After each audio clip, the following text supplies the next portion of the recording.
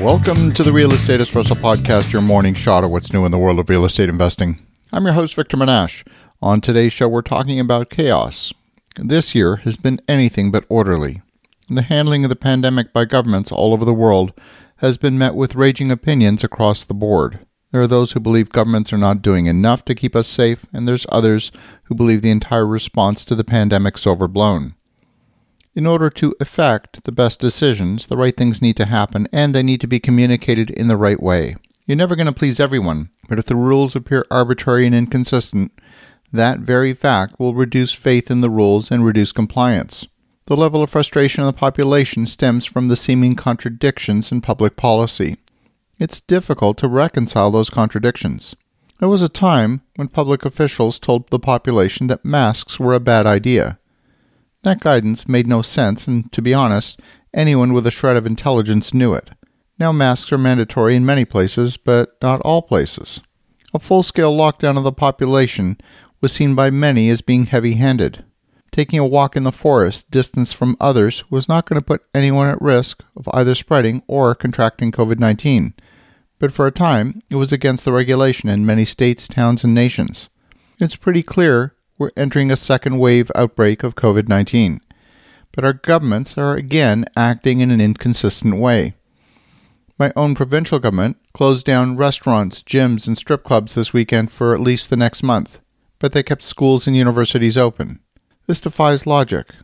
In response to the restaurant closure, I know several people who chose to go out for dinner in a restaurant for one last hurrah before the restaurants close. If it's not safe to go in a restaurant on Saturday, then it's probably not safe on Friday night either. And if smart, educated people are defying logic, then it's because they're not believing what government is saying to them. We've been seeing the majority of new cases in young people, yet we're doing nothing to reduce social contact in younger people. In our school system, the fourth grade students need to wear masks. Students in third grade or younger don't need to wear them. I know of one teacher who teaches a split class where half the students are in third grade and half are in fourth.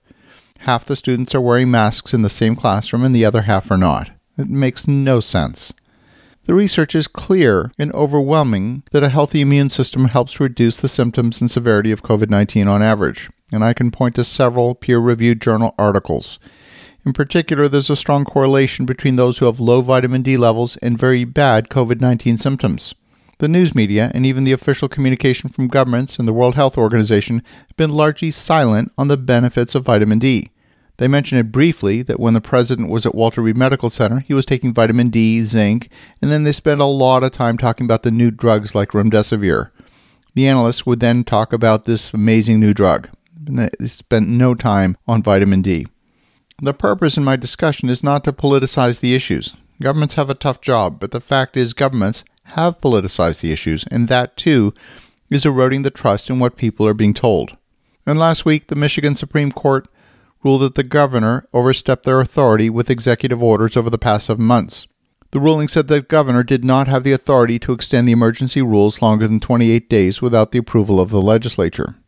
In other words, Governor Whitmer's orders since April 30th have been illegal government overreach. The ruling says nothing about whether those regulations were appropriate or not. In order to extend them beyond 28 days, the state legislature would have needed to act. And no doubt, the political opposition is going to criticize the government for having done the wrong thing. According to the court, she may have done the right thing, but went about it the wrong way. But I don't think the population are really going to understand that. In Europe, there's a patchwork of regulations. And again, they're difficult to understand and they seem to defy logic. The loosening of restrictions this summer helped Europe's economy and partly saved the tourism season that's critical in countries like Italy and Spain, but also contributed to a sizable jump in the number of infections. Restricting arrivals from outside Europe isn't an effective containment method when you have a rampant pandemic inside the borders already.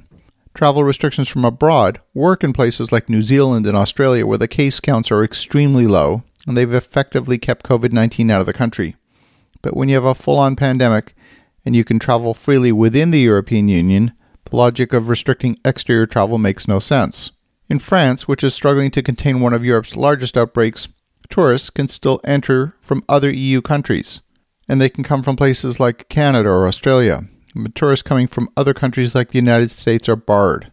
In some cases, people will be allowed into the country if they have a negative COVID-19 test that was taken in the last 72 hours before getting on the plane, or when they take a test on arrival in France. Now, if you're confused by now, you're probably getting the idea. The government's having a hard time getting around making decisions. You see, the virus doesn't carry a passport. It doesn't even know about passports. It's not like people from England have higher immunity than those from Belgium. Governments need to reconnect the rules with science in order to convince the population they know what they're doing. Fatigue, frustration, and disbelief are going to be the largest impediments to compliance with public health directives.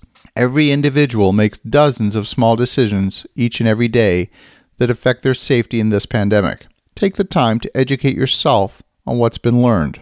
I follow my good friends Dr. Chris Martenson and Adam Taggart at Peak Prosperity. They have a very solid, science-based video series on YouTube that's published regularly with the latest on what's been learned. I also follow the work of Dr. John Campbell in England, who's done a great job of curating the scientific and medical journal articles. As you think about that, have an awesome rest of your day. Go make some great things happen. We'll talk to you again tomorrow.